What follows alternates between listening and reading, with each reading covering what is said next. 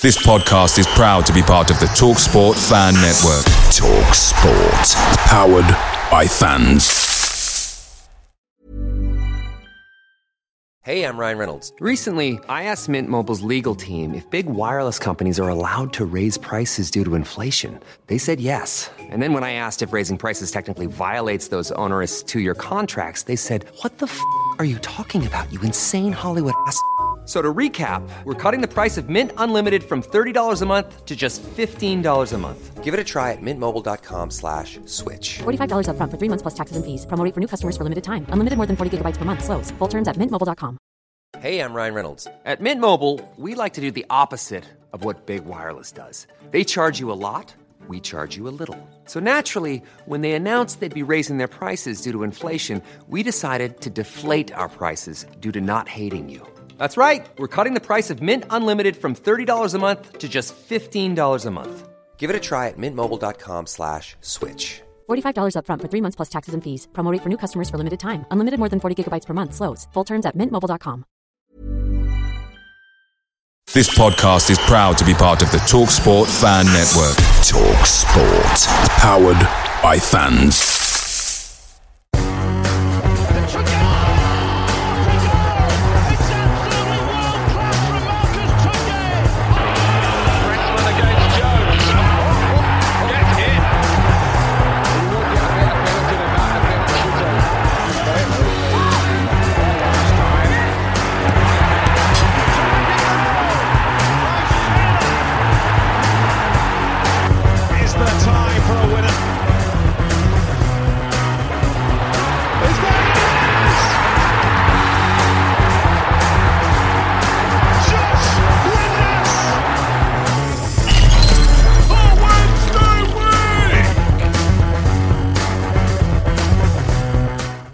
Hello, good evening and welcome to another episode of the Wednesday Week. As Sheffield Wednesday falls to its fourth defeat on the bounce, leaving them the only team in the EFL not to register a single point, unrest has started to rumble in the usually very loyal Sheffield Wednesday fan base. As we fell to a 98-minute penalty, chants of Chansiri get out of our club started to ring around the Cardiff City Stadium. Is the man upstairs going to listen, or is this a little missed time? Join myself, Simon and Stevie, and tonight we unpick the bones from a very lame carcass that is Sheffield Wednesday in the Championship in 2023. Folks, what did I say? Did I not mention Holly in the intro? You did not mention Holly. And Holly's here as well. So record that again. Tits to it. That's like the fourth time That's I've tried. I'm done with it because I tell you what, it's not going to be a pleasant show tonight, is it, folks? Now, let's dive straight in. Cardiff City, Will Vaults on ball.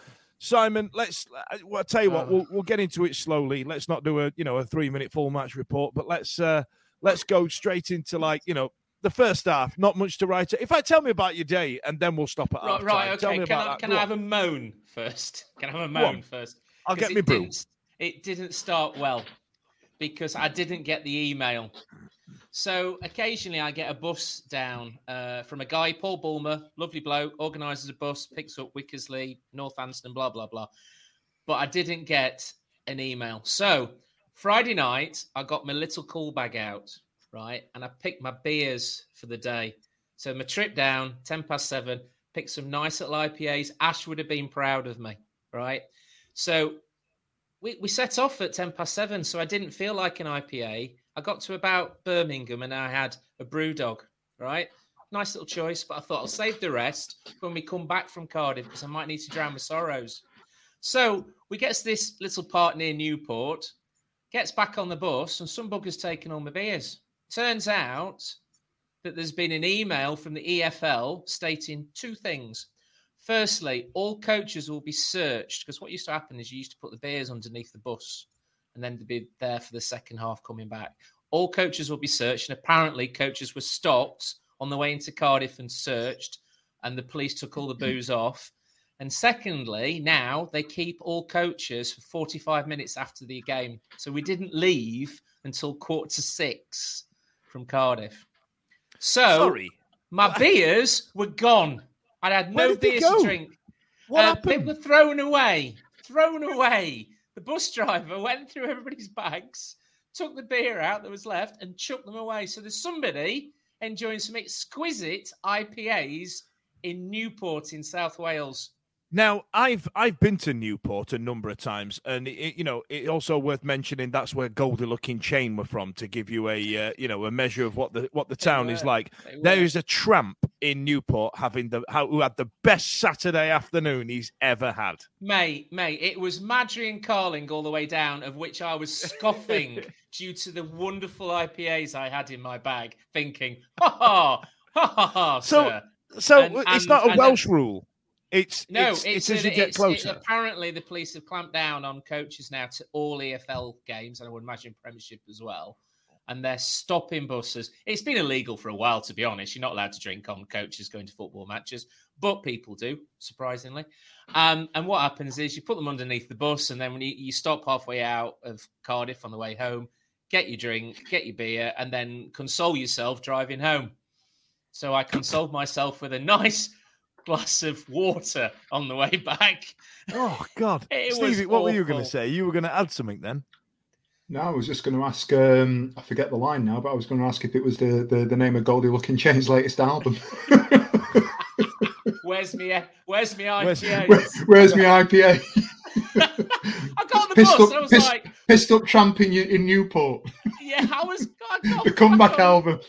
I got back on the coach and I went, where's my beer gone? Where's my beer gone? And these people. So hang on. So there was no pre-warning. There was no pre-warning. No, apparently there was an email that I didn't get. Oh, but the email was going to say, "Listen, we're going to stop off at Newport to steal all your beers, and we're going to rifle through your bags." Well, I mean, what did the email say? If somebody had told me that all the beer wasn't allowed on the way to the game, yes, exactly. I wouldn't have timed myself. I would have not put as many in. I was being proper choosy as well. You'd have been proud of me. It was and that's what pissed me off more. It was all the good beer. It was 4 cans of Carlsberg. I wouldn't have bothered. It was all my good beer out of my beer fridge at home. Oh. Pissed off completely. So actually going into the game, I was in a really good mood. Right. Ready to go. Ready to go. Ready to go. Really, really pleased about that. So tell us about the first half then. Let's get into it. Let me get the lineup up and all the rest of it. So pull the lineup. So you must have, these people who think that by posting stuff on Facebook or going on podcasts and saying who they should have played, those people who actually think they've influenced our manager are living on a different planet. Okay. Or our manager is living on a different planet and he's actually listening to us. And he's reading tweets because he did seem to bring some of the old guard back. Windass, Byers, Bannon played a more central role. You had, but he. I'm not quite sure, Steve. What formation did he play? It seemed to me on paper that it was depending on what iteration of wing backs you look at, it was either 5 or 3. I'd argue it was a 5 at the back with Delgado and Pato at wing back, and the lineup led you to an assumption there was going to be sort of 2 or 3 in the middle. It seemed to be that you got Byers and Bannon sat centrally, Windass just in front of them with Gregory and Smith up top. Now, to me, rather than a 5-3-2, it seemed to be more like a 5-2-2-1. Because Gregory played really, really, really deep. Yeah, he did.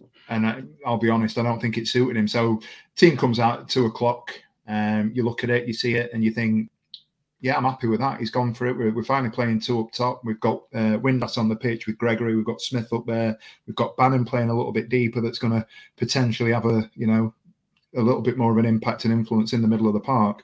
But it became apparent really quickly that Gregory wasn't playing as a 9 or even a 10 necessarily. He was more like an 8 or Dan bangs on about cams. He was a cam. He was dropping. He was dropping deep. He was roaming back. He wasn't holding that line. He wasn't that option. And I just think, for me, if you've got those players that on paper that you've put out there, get 2 up top. If you're going to put Windass in behind him, get him behind him. Let Bannon and Byers trust Barry Bannon, because he showed on Saturday that if you're playing that little bit deeper we can deride him all we want, but he's a championship quality player, and that goal he scored was absolutely fantastic. Trust him, let him go play, get the 3 at the back, the wing backs in, let him be a 5. Give Pato a little bit more discipline. I know he's had a few plaudits for putting himself about, but he was a bit headless at times for me. I just felt you're running around and what have you. But that was the setup. It was, as I said, it was more a 2-2-1 rather than a 3-2. I just don't know if he's got his tactics right. It was bizarre. Because looking at it, you had Gregory pulled back. I'd argue Delgado was pulled back, playing in a wing back role. Yeah. I didn't know who was playing where. I must admit, I couldn't work out what the formation was when I saw the thing. But you kind of go, okay, so we've gone back to 3 centre backs and 2 wing backs. That was successful for more. That's where we realised it. We could fit Bannon in, and then in front of that you'd have Byers, Volks, and Bannon, right? And that's where you normally go. But we had like 4 midfielders that kind of weren't. Windass is an attacking midfielder. Gregory's a striker. So there, like you say, it was like 5-2-2-1 or something. It was ridiculous. I was like, what is this?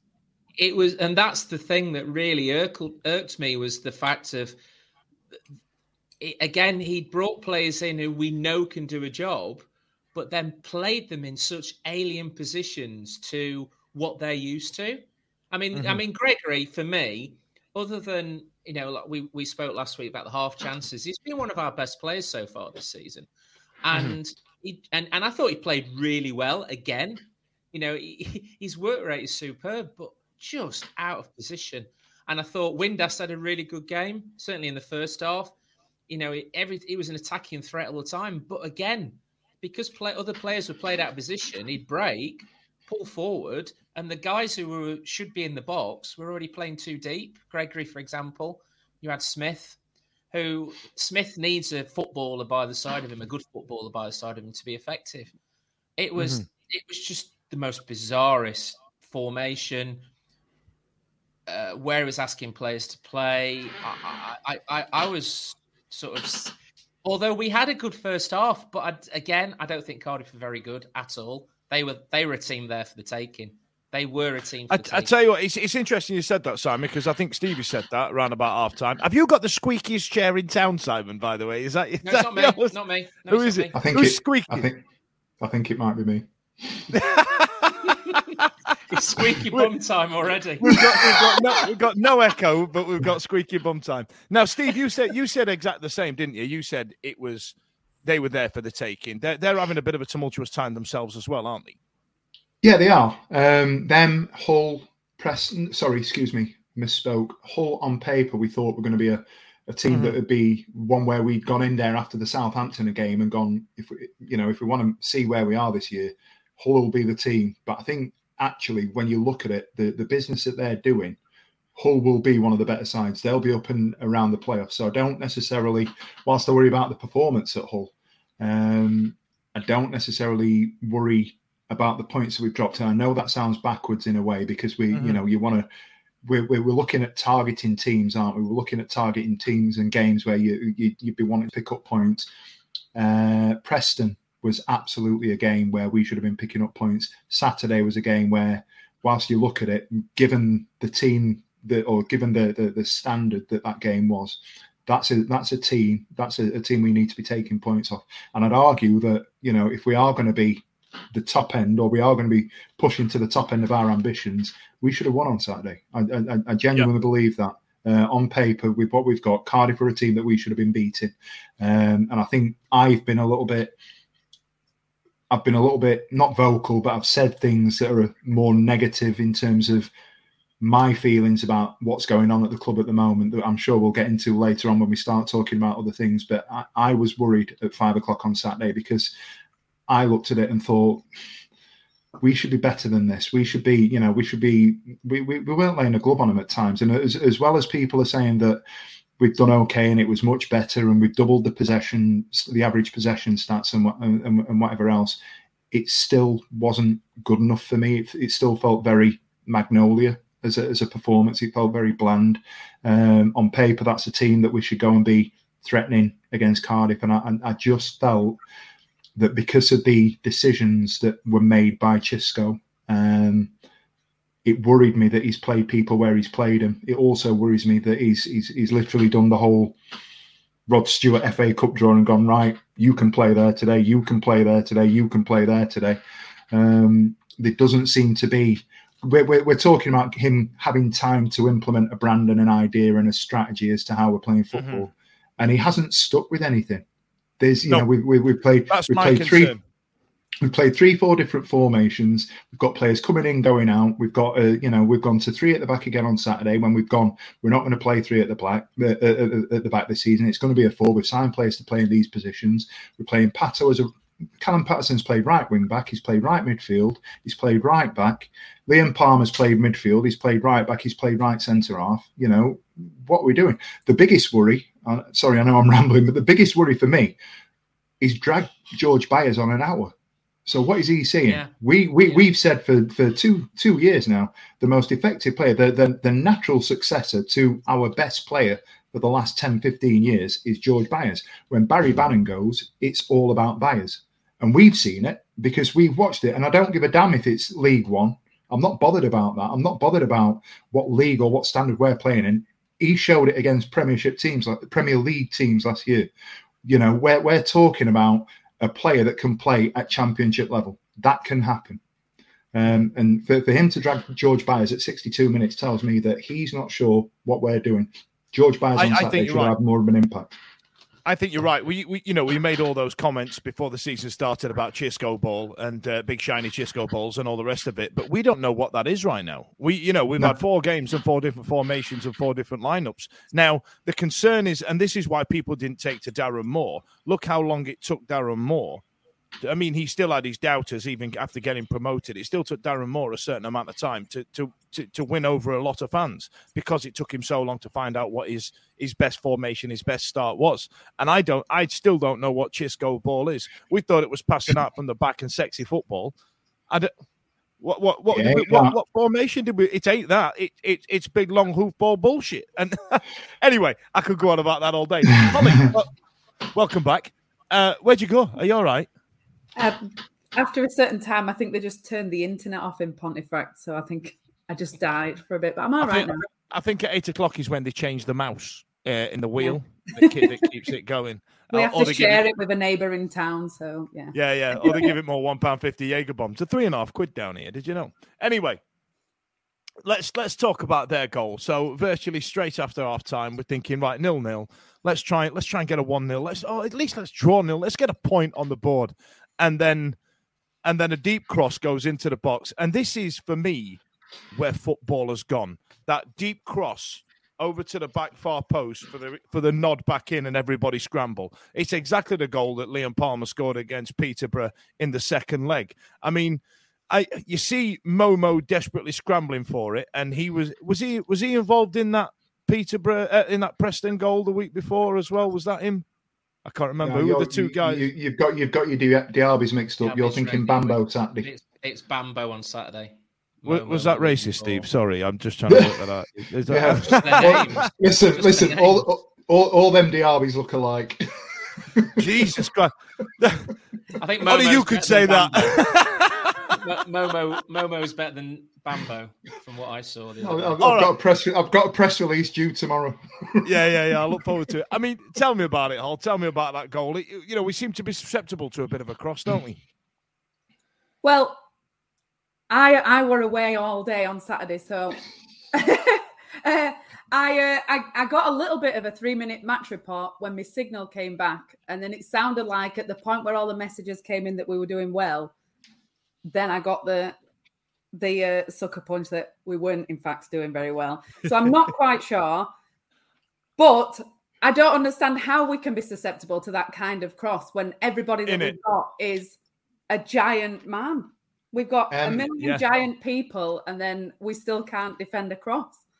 The goal, I think, I've watched it back today. Obviously, I watched it at the time and thought, Bambo, you're the problem. But it's a team problem.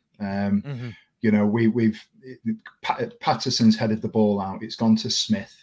Smith, his role in the goal is to hold the ball up so players can move on. So he can be the pivot that people are going to go off. He loses the ball straight away. Gregory's playing deep, so Gregory attempts to flick out at one of their players, don't get anywhere near him. Their player lays it in. Delgado, nowhere, because he can't play. He's not a left wing back, so he's the wrong side. Kid falls down, and then there's a phase of play in and around the area where it's coming and then moved back out to the wing for the cross.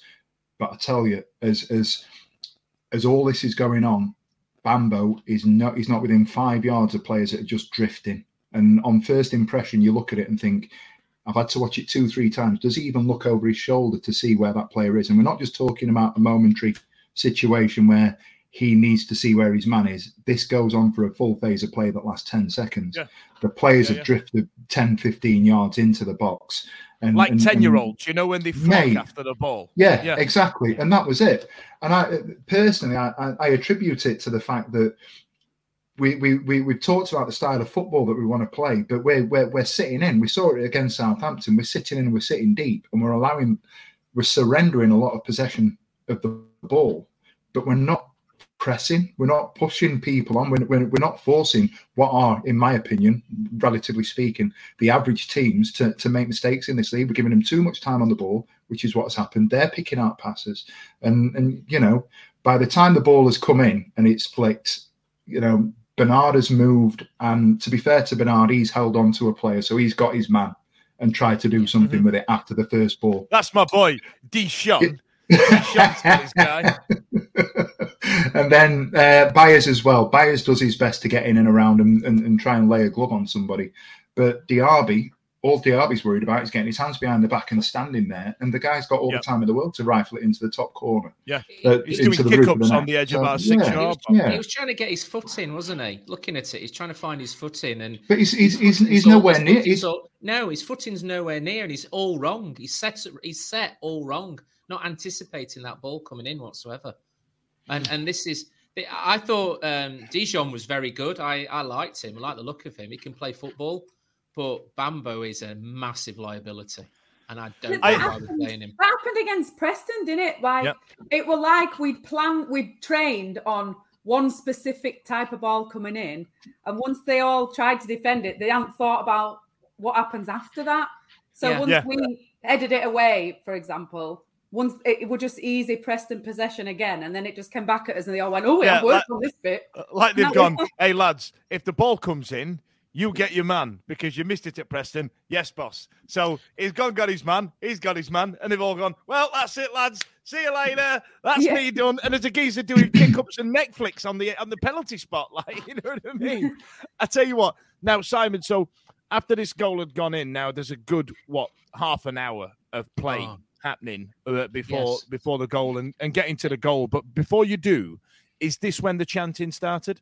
The chanting started in the first half.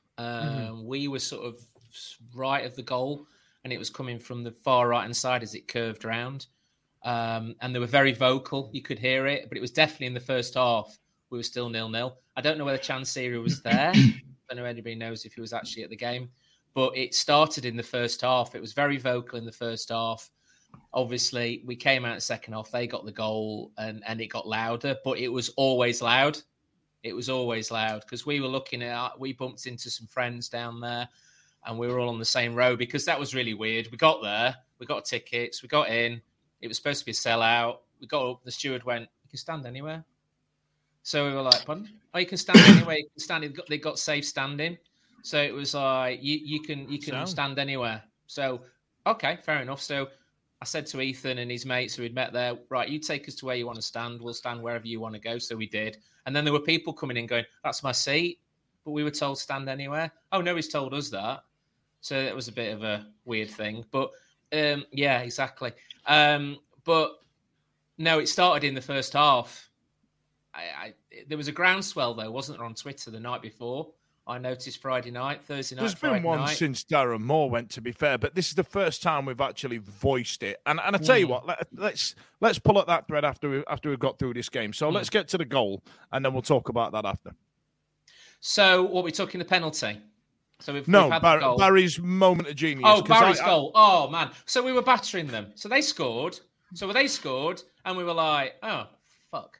And then we just battered them. We battered the living daylight out of them. But we just didn't have that final. It just seemed to be lacking somebody up front. There was Smith. Gregory was playing too deep. Windass was running them to bits. But we just didn't seem to have enough people in the box. Every time Windass broke, there was nobody in the box. And then Baz got the ball. And I know I derided him last week on the podcast, said he might be heading towards his twilight career. But I think he is because of his age. But the positioning was superb. Cisco did actually play him in the right position. He got the ball, and we actually thought it hit the side netting at first because it was so close to that post. And it was sublime. He got it. They gave him loads of space. We should have scored way before that. Barry decided, I'm having a pop. And it was beautiful. It was sexual. It was sexual. It was that good. That's interesting, actually. So before I come to you, Holly, about Bannon's goal, there was Stevie, did you see these two sitters, essentially, that Windass missed? The one where he's stood on his own in the 18-yard box, Steve. And he's gone, it's like he's gone, oh, shit. Oh. Yeah. It's like he just didn't expect to have that much space, did he? No. Was this the one when he started banging on about how he thought it should have been a penalty, or was that a little bit later? Because there was one where he's got clipped. Yeah, there's one where it goes tearing over the top because obviously Chisco ball now is just smashing it over the top. And he's gone, oh shit. But he's the guy that played furthest forward. I've seen a infographic or whatever you call them, like a picture, an image that showed the average position. He was the most advanced player this year, last weekend. So what instructions is Smith and Gregory getting for Windass, who's supposed to be playing behind, advance to the midfield to be pushing on? Why are we expecting and setting up to have our? Because let's be right, Smith is a target man. He's nothing else, and whatever we think, his job is get the ball and be the person that Gregory, Windass, Bannon, to a lesser extent the wing backs, if we're advancing, can go and feed off, can go and work off. And it's just bizarre the way that we do it and the way that it's been set up. This is exactly right, Steve. Is the fact that he seemed to be playing Smith and Greg so deep, the ball was being pinged over by Vasquez, and Patterson was heading it on for Windass. So the ball was coming over. Patterson had flick it over the top. Windass to get the ball, run down the wing, but our two big lads were still in the middle of the park because they were looking to receive that ball as well. And then they were on the toes. But then there was nobody there. So he was having to try and take players on and have a go. And again, I'm sure deep down something like Josh Windass would enjoy getting the ball down and taking he was players superb. on. I thought it was really good. He was really good on Saturday. I'm glad because sometimes he's hot and cold for me. He's more hot than cold, but when he shits the bed, he shits the bed. Now, Holly, last week we were at home to Preston, and every time we had a corner, your dad kept saying, "There's nobody in." What did he keep calling it? The Glenn Whelan position. The edge of the D, is it that where Bannon scored that goal from? Is that the Glenn Whelan position? Is that what he means? Absolutely. That's what we've been saying all this time. That's where everybody wants Bannon to be. He'd score every game if he was there. Yeah. He's got he had nobody around him, did he? He picked his. Do you know what? As soon as it's worked round, and I think we did have possession. We had the better of the game, sort of 5-10 minutes either side of the goal. Which I have said I think papers over the cracks a little bit. But the moment that Windass has got the ball and he's worked it round and he's fed Bannon, you just knew. For all the derision that the guy gets, for all the people going, and as Simon has said, he made a comment last week and he's gone back to that tonight about him going into the twilight element of his career. Barry Bannon at 32, 33, doing what Barry Bannon does, is still good enough for this championship if he's played in the right position, if he's played and given the right sort of support around him, if he's given the right instructions from the manager. Barry Bannon can be an absolute baller for us this year. Playing off the shoulder of Lee Gregory or Michael Smith or, God forbid, due respect, Ashley Fletcher, is not the right position for this kid because he's older. He's too small to play as a 10. I'm sorry he is, because sometimes you have to be a secondary striker and you have to go and do things that, you know, a Gregory would do or a Smith would do. For me personally, get him in the middle, get him doing what he's doing. And when just because he's that little bit deeper, he's advanced into that position, we'll call it the wheeling position. He's advanced into that area on Saturday and he's had time to set himself. He didn't need the time that he had, because the moment he'd opened his body out and set it, I had my sister around, she was watching the game. Molly popped her head around the corner. I'd gone, right, we're in. And as soon as that ball went across, I've gone goal. And I cheered before he'd even triggered, because you just know he's that good. He had all day to pick it. But watching that goal, their defenders are scrambling one way, or doing a bit of an us, scrambling one way then the other, which makes me frustrated that we couldn't just get another one quickly if their defence is being drawn all over the place. Do you know what, Holly? I've had a quick look, because I'm thinking the Windass header that's been tipped round, which was a good header, to be fair. The keeper's made a decent save. It felt to me that was the first on-target attempt at goal since the Hull goal. Yeah, Michael Smith 2 weeks previously. I couldn't remember. I genuinely couldn't. So I've gone back tonight. We've had 8 shots on target this season. We've played 4 games and had 8 shots. We are currently averaging 1 shot on target every half game. That's horrific. And I tell you what, if anybody's looking at that Sky Sports boost where Son can't get one on target in the bloody early game on Saturday, I tell you what, we'd be absolutely busting coupons all over town. Now, listen, I'm a bit concerned about time. So, and then later on, heartbreakingly, Will Vaults went for one of these headers where he's doing like the Mickey Mouse ears. He's handballed it. They've got a penalty, 98th minute, and we've gone home with another L. Absolutely frustrating to death. Now, to segue this in, obviously, the chance of Chansiri out came again at the end of the game, and I feel like we need to address this. Now, I've got a question in terms of this Chansiri thing, and Simon, I'll come to you first. Why now? Why now? Because if you look at the list of fuck-ups that Chansiri's done, right, if you look at the list of bullshit that geezer's done over the last 8 years, why has it taken us that till now to do something about it? I think there are a number of reasons, but probably the main one is that we had a huge swell of good feeling after the Peterborough game leading into Wembley and then getting promoted. And there was a huge feeling amongst Wednesday fans that we were on the crest of a wave, that maybe our time in the city between the two teams, maybe it was our time, despite the fact that they're now in the Premiership. I think we felt that we were starting to get things right, that our manager had brought our manager had some people who wasn't completely sold on him. But I would suggest that what it has done is that he's Chansiri since Wembley has completely destroyed that feeling, that good feeling that we had. Any sort of positivity that the fan base had, any sort of pride of wearing that shirt. You know, that shirt came out when we had the tour at the City Hall. You were proud to wear a Wednesday shirt. Who's proud to wear a Wednesday shirt now? Let me just play devil's advocate. Let me just Adrian Durian for half a second here, right? So... Hey, I'm Ryan Reynolds. Recently, I asked Mint Mobile's legal team if big wireless companies are allowed to raise prices due to inflation. They said yes. And then when I asked if raising prices technically violates those onerous 2-year contracts, they said, "What the f*** are you talking about, you insane Hollywood ass?" So to recap, we're cutting the price of Mint Unlimited from $30 a month to just $15 a month. Give it a try at mintmobile.com/switch. $45 up front for 3 months plus taxes and fees. Promo rate for new customers for limited time. Unlimited more than 40 gigabytes per month. Slows full terms at mintmobile.com.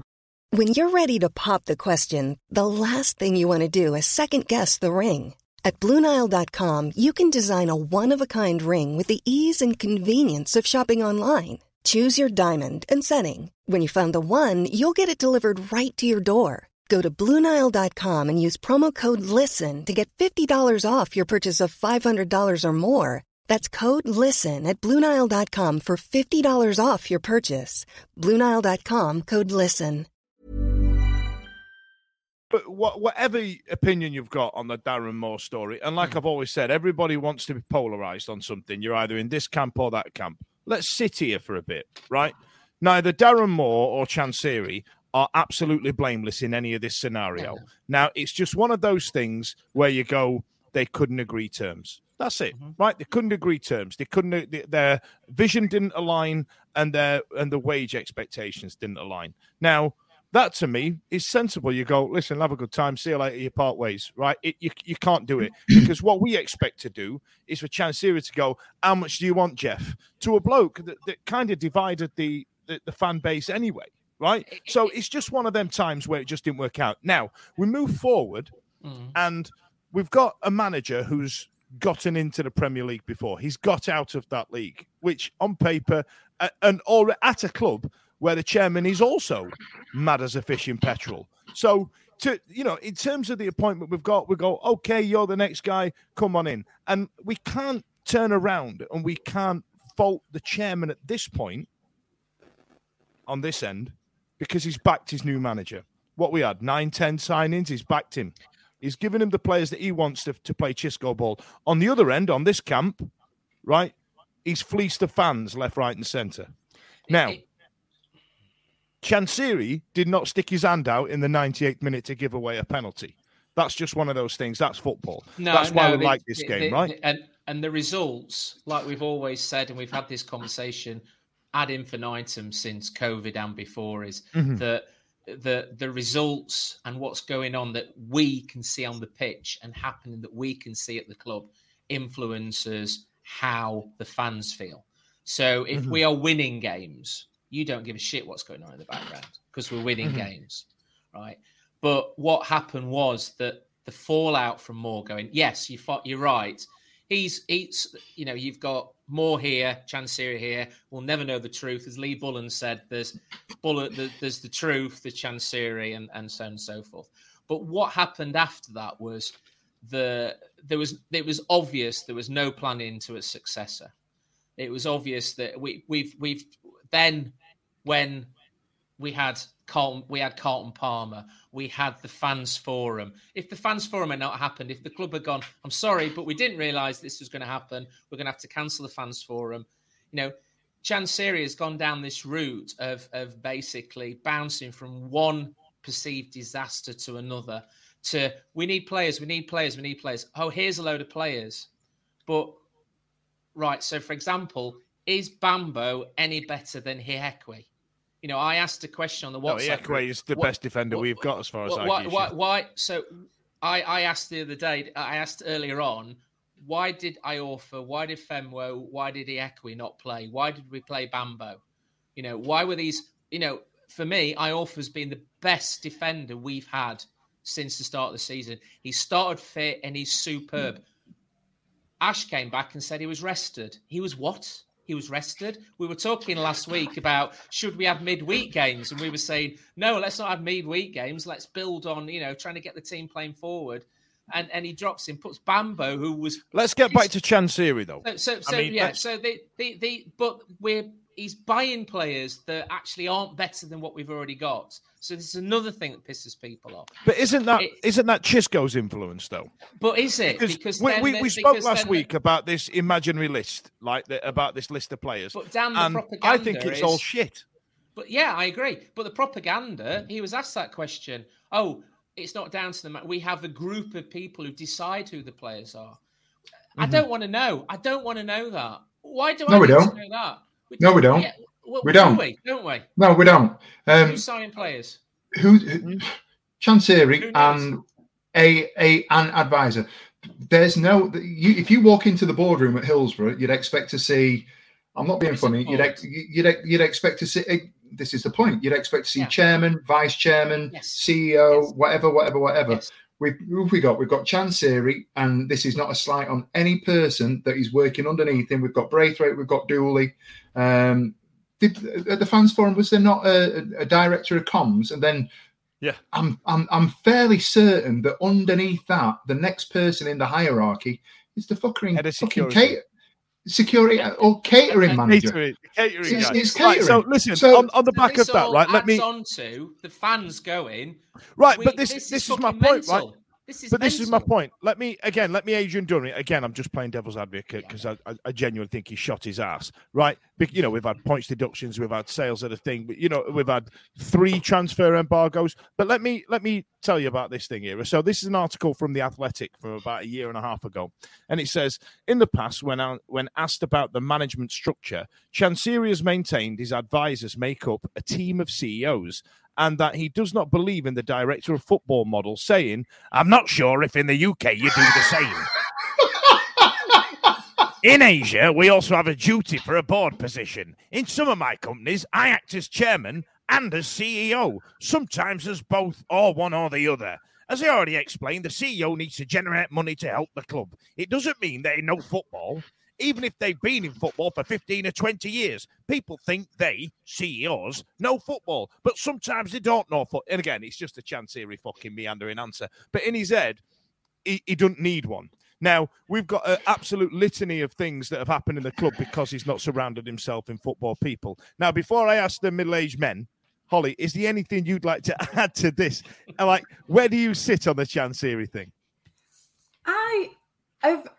Even when it was like Dave Allen and all of that stuff long time ago with the black balloon protests and things, I just think that's the boring part of football, even when it's like a bit crazy and Chansiri's doing whatever he's doing.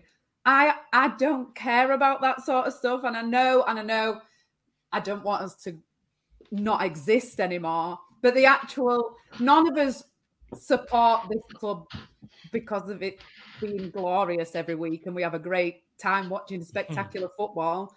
I don't watch it for that reason. I watch it for other reasons, particularly with the situation at the moment. Personally, any football that I am watching is good enough for me. Yeah, and I moan about it, but I'm just what good does it do to go and then sing about it? Because Chansiri don't give a shit. When Sunderland fans paid the money and then left after 10 minutes, I bet chairman did not give a shit about that because you've paid and then you've gone. Like, that don't do anything. So either the people who really do want to protest need to not go, or I don't know, like, I don't see that. Like, everyone's complaining, say Bambo, like we just said, Bambo's not as good as a Hekwe, but it's not actually his fault that he's not as good as a Hekwe. It's not his fault that he's signed for us. If someone said, "Do you want to sign for Wednesday?" and he said, "Yeah," then fair enough. Like, so booing him, what good does that do? He's not going to get better in the game for booing him. And Chansiri's not going to say, "Oh my God, they're singing about me." It just doesn't accomplish anything. It just makes it a bad day all round, doesn't it? I mean, Stevie, if you were there with Molly and everyone's making a really horrible atmosphere, it's not going to make for a good day for you, is it? I don't really see the point in that bit. I go to the football just to have a good time, regardless of that stuff. I think all those things. I think protests. I think it's a statement, isn't it? I agree with you to a large extent. I think the singing, any proposal or suggestion that we need to be boycotting, I absolutely agree is, and I'll say, in my opinion, it's an absolute nonsense, because people will say, if we do that, he's going to start listening. Ian, all he's going to do is he's going to charge more for more tickets, because that's what happens. The moment we stop putting money into the club by saying we're not going to buy tickets, the prices go up, because he's got to recoup the money. And that's why we're paying through the nose for absolutely everything, because we're skint, because of all the money that he's lost and all the things that he's done to put us in this situation. And that's the issue. Yes. He doesn't want to charge the money that he's charging. If Chansiri could charge 20, well, I think all right, it's somewhere in the middle. But he's not going to sit there and go, "Oh shit, I've got too much money. I better start charging less." On Twitter last week, everybody was moaning about the cost of the Leeds tickets, weren't they? £47, and we've sold out. So everybody's gone and moaned about it. All the fans have gone, "Oh bloody hell, Leeds, £47," and then turned it around on Chansiri and blamed Chansiri about it, when I actually thought Leeds were people charging for the tickets. They only charged Cardiff about 16 quid though. When they're doing it. It's the argument that it's the price match, and that to an extent does go back to Chancery because Chancery's charging them what he's charging them. Well, he hasn't yet. Blackburn Rovers he said they're a Group A, has he, or something? Yeah, like Blackburn Rovers last season had a price band, it was literally B, C, D, E, and then A was just A with the word Sheffield Wednesday written under it. You know what I mean? That was literally they shithoused this. Everybody's moaned about it, but they've all gone. That's and spent money on Chancery's it. fault. They've all gone and bought the tickets. I well, think... this is it. This is it. But that's because it's the size of the fan base, Dan and Simon, isn't it? It's the size of the fan base. Do you want me to do the capitalism rant again? Do you want me to do that again? No, it's great. It's great. But that's the thing, isn't it? People are going to complain. People are going to, and they're going to make their voices heard. And Dan asked the question earlier on. For everything that's happened, if you look at it from a longer period of time, we access things in a different way in 2023 than we did in the days of Dave Allen, because there was no such thing as X. We didn't jump on forums. We didn't have podcasts weren't a thing, were they? We weren't coming out here and taking. I consume. I'm who I am, and I don't buy newspapers. I consume my news from social media because it tells me what I want to know. The big stories go to the big. It does. Your tailor-picked people that you follow. No, I'm talking. X tell you to listen to. You listen to.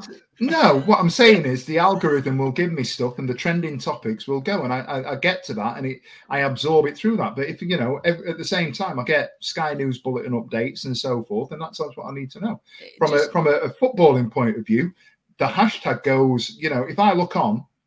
What's trending for me? It's Dave on Chancery.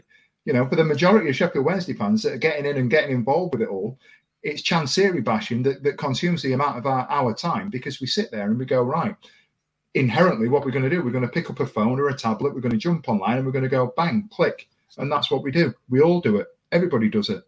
Anybody that's listening to this, anybody that's on the hashtag, obviously, is picking up their phones and going, right, let's start bashing Chancery, or let's be really edgy and go all the way the other way. But if you looked at it from a demographic point of view, the people that are actually having rational processes and thinking about it from a rational point of view that aren't trying to be edgy, controversial, like certain people that just go, get him out of my club.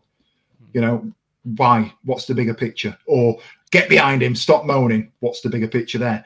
There ain't enough in the middle that's saying, right, let's look at it from both sides and go, right, what would happen if Chancery left our club?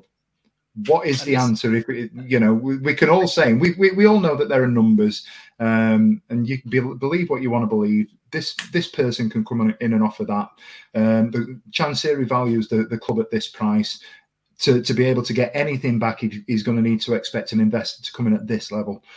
All of that is great, and it's an interesting conversation point. But where is the reality?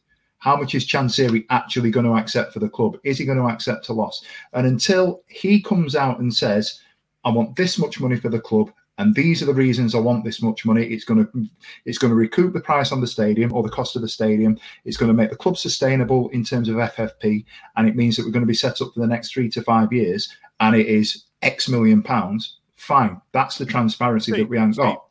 My issue with that is that I am more than happy to help sustain the club in terms of FFP. But given the bloated wages that we're dishing out on players that are broken, essentially, we get broken players and try and hope that they turn good. Jordan Rhodes being the poster boy for that. Gary Hooper his career was on the wane, and we managed to get a tune out of him. Kieran Lee, Sam Hutchinson, we managed to get tunes out of those players, right? But we got broken players and we gave them inflated salaries, and now we're in the shit. And that's what 100%. I couldn't agree with you more. Yeah, the business model was completely. The business model was wrong, wasn't it? I mean, bear in mind there was 3,000 fans there on Saturday. 250 sang Chancery out. It wasn't 3,000 of us all singing it. I had to ask Ethan what they're singing. I heard Deps on Chancery, and after that I was like, "What are you singing, mate?" Because I can't work out what they're singing. Did you switch it to the T position? After in the bank. Yeah. and it was, but there did seem to be a groundswell from the painted-on beard man issuing a statement to Rob Staten earlier on in the week. And then Gaz Robinson was on Radio Sheffield on Friday, and that was all over Twitter, X, whatever it's called, on Saturday morning as I was having my beer stolen. And, there was a slight groundswell up to that. But I agree entirely with Steve. There was this thing that's come out, this banner this week that people are posting on X, Twitter, whatever, right? This week. YMCA, right? This week. There's no X in YMCA. Well, no, there is in my version.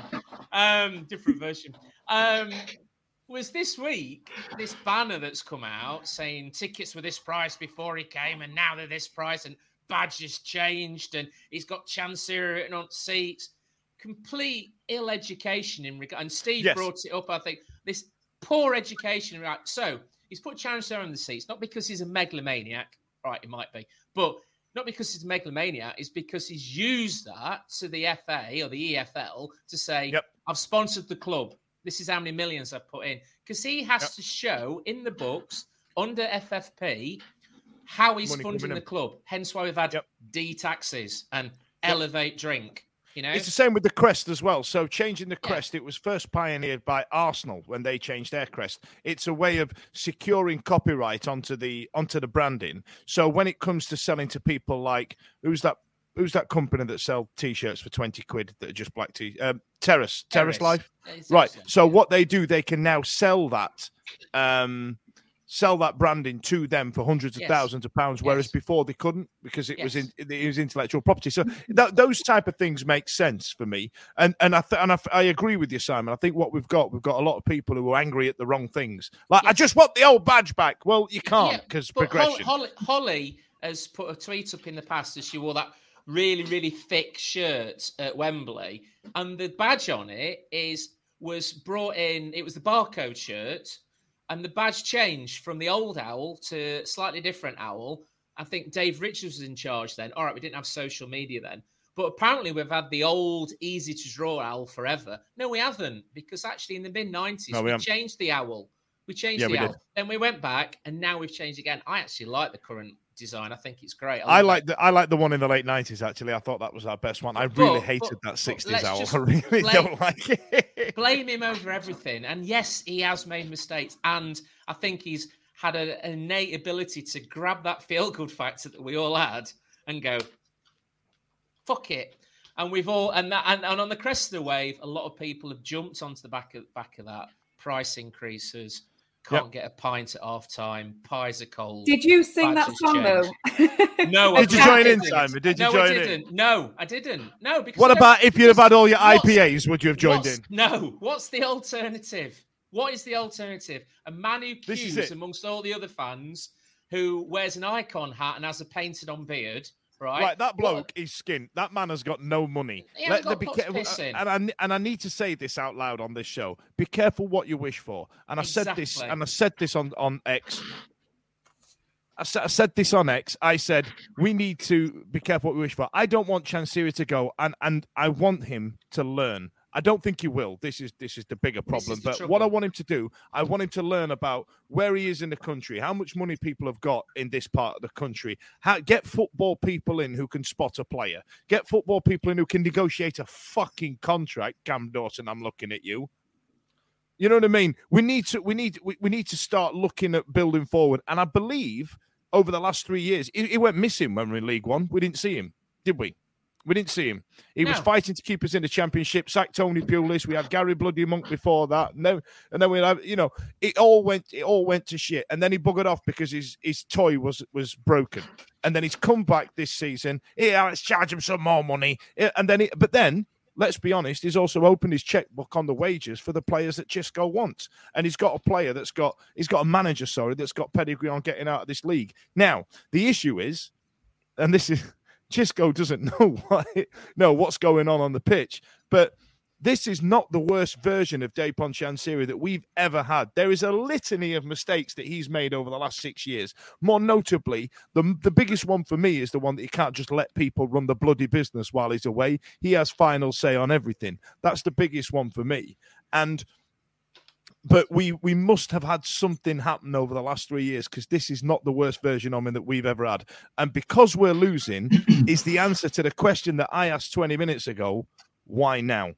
Because, like you say, there was this big crest of a wave of going up in May. But what we need to realize is that winning the playoffs is that you are the 24th best team in the league going up, right, that you're going up to. And we all stand there and we'll go, yeah, come on, we're going up. This is amazing. And then you look up at you at 23 more asses that are higher up in the food chain than you are. And you need to get your ducks in order.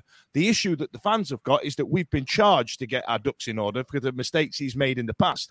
But he's put that onto the pitch, right? We've now got money coming in and that's where the fans have got the issue. He's opened his checkbook. He's done what he needs to. I don't understand the timing of it now, because at the minute, what we need to do is get behind the team. And I'm a big believer in, support the team and not the regime and all the rest of it.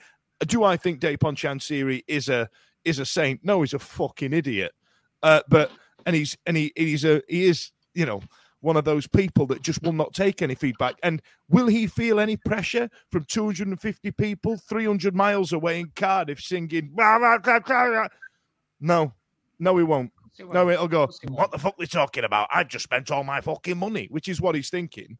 I just don't think it's helpful. What we need to do is we need to cheer the team on. We need to, and to be fair, Simon, like everybody, reamed out Catherine Mayer about saying that at Charlton. We are customers. And as soon as we realise that, we should be able to go, I'm going to pay for that. I'm not going to pay for that. And that's what we need to do. We need to pick and choose. There's a simple way forward here, isn't there? That there are clubs out there that are owned and run by people like Dejphon Chansiri.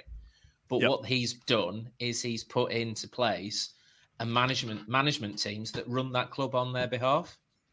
That you can't say that Manchester City are run by one person. Everybody blames the Glazers, don't they? I mean, apparently last night Manchester United fans were moaning at the Glazers because they've really properly messed up at Man U. But let's be honest, right? The Glazers. I remember when Michael Owen first came available before he went to Newcastle after Real Madrid, and they went, how much do you want for my? And they wrote a blank check, and he still went to Newcastle because Shearer convinced him. The Glazers have turned that club into one of the biggest powerhouses in terms of recognisable brands across the world, up there with Apple and Coca-Cola. They've done that. They've made that. But everybody's like, well, get the green and gold scarves out. Why?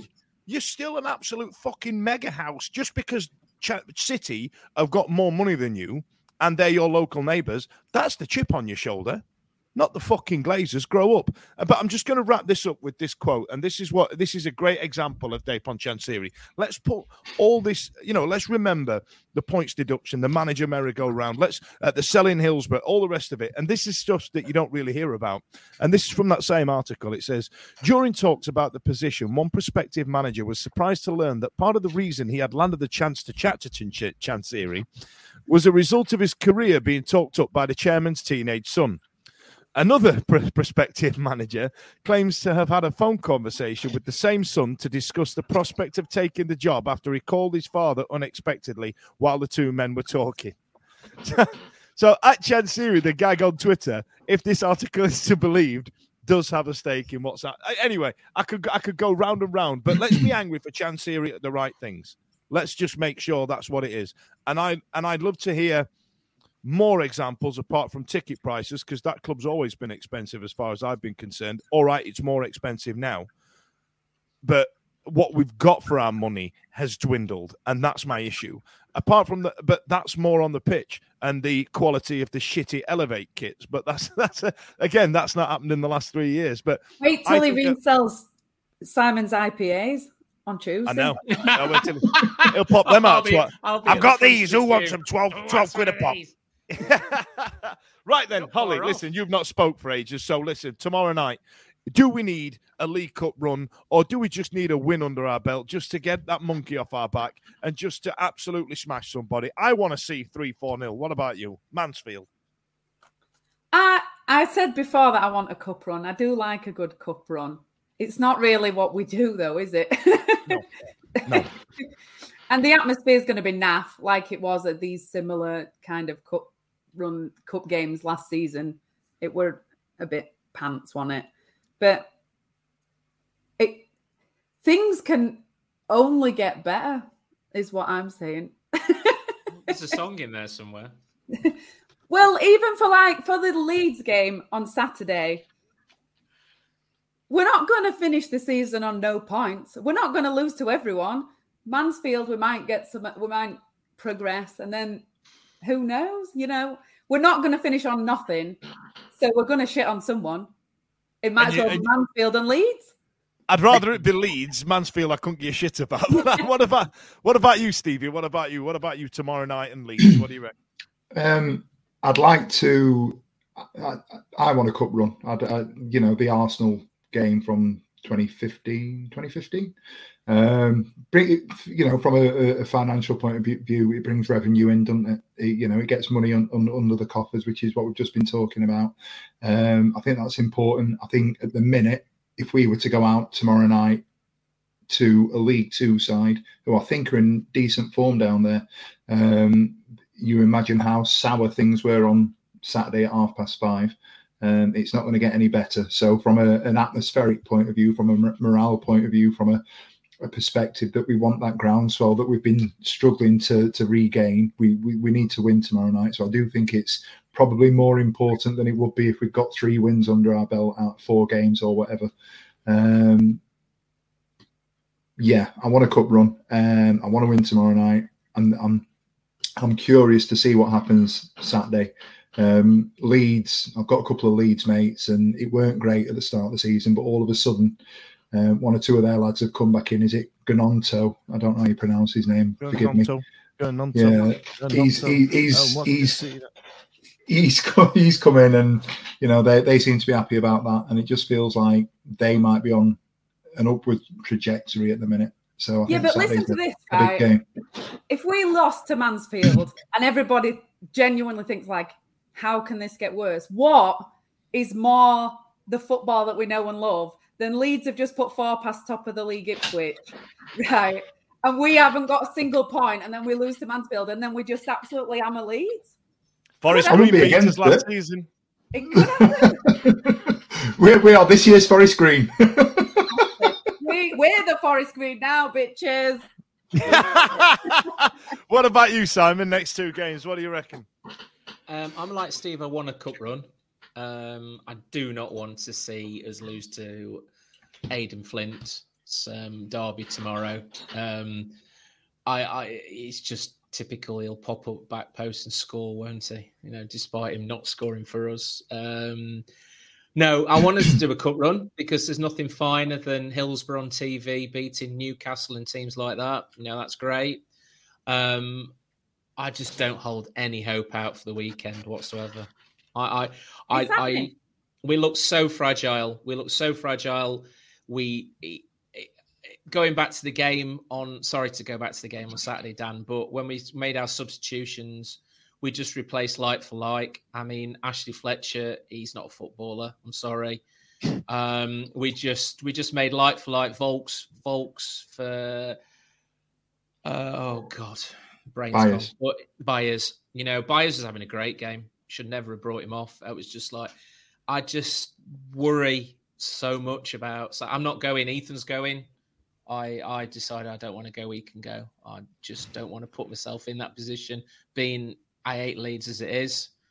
I really dread it. Mate, if they come out, Holly, if they beat them, that'd be amazing. And I wasn't there, and I don't really give a shit. But I Holly, can't see us getting a point. Am I right in thinking that? What Jesus? Dan, I don't. I must admit, Holly, am I right in thinking that this is your ends? Like this is one of the big clubs around near where you live?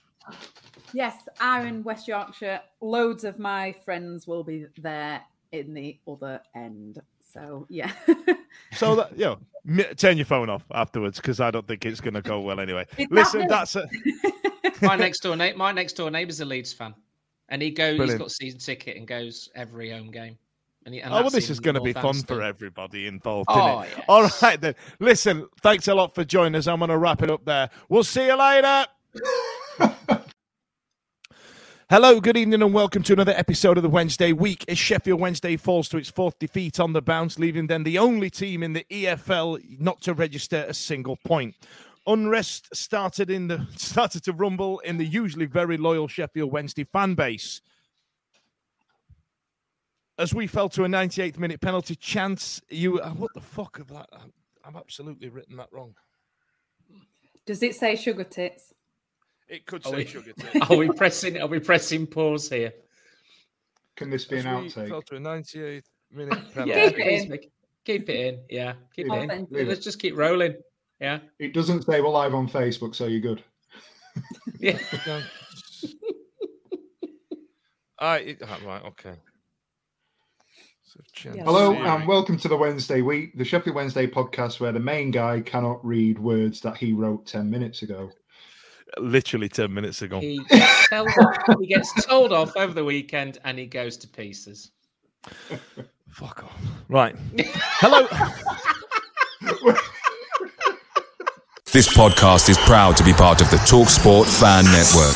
TalkSport. Powered by fans.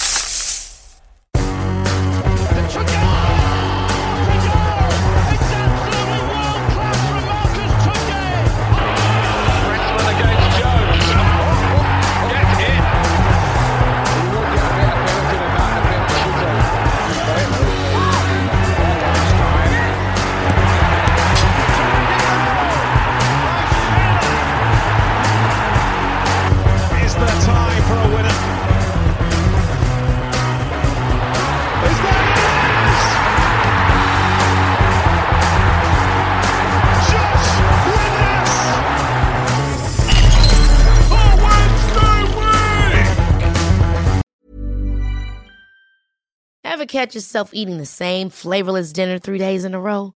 Dreaming of something better? Well, HelloFresh is your guilt-free dream come true, baby. It's me, Keke Palmer. Let's wake up those taste buds with hot, juicy pecan-crusted chicken or garlic butter shrimp scampi. Hello Fresh. Stop dreaming of all the delicious possibilities and dig in at HelloFresh.com. Let's get this dinner party started.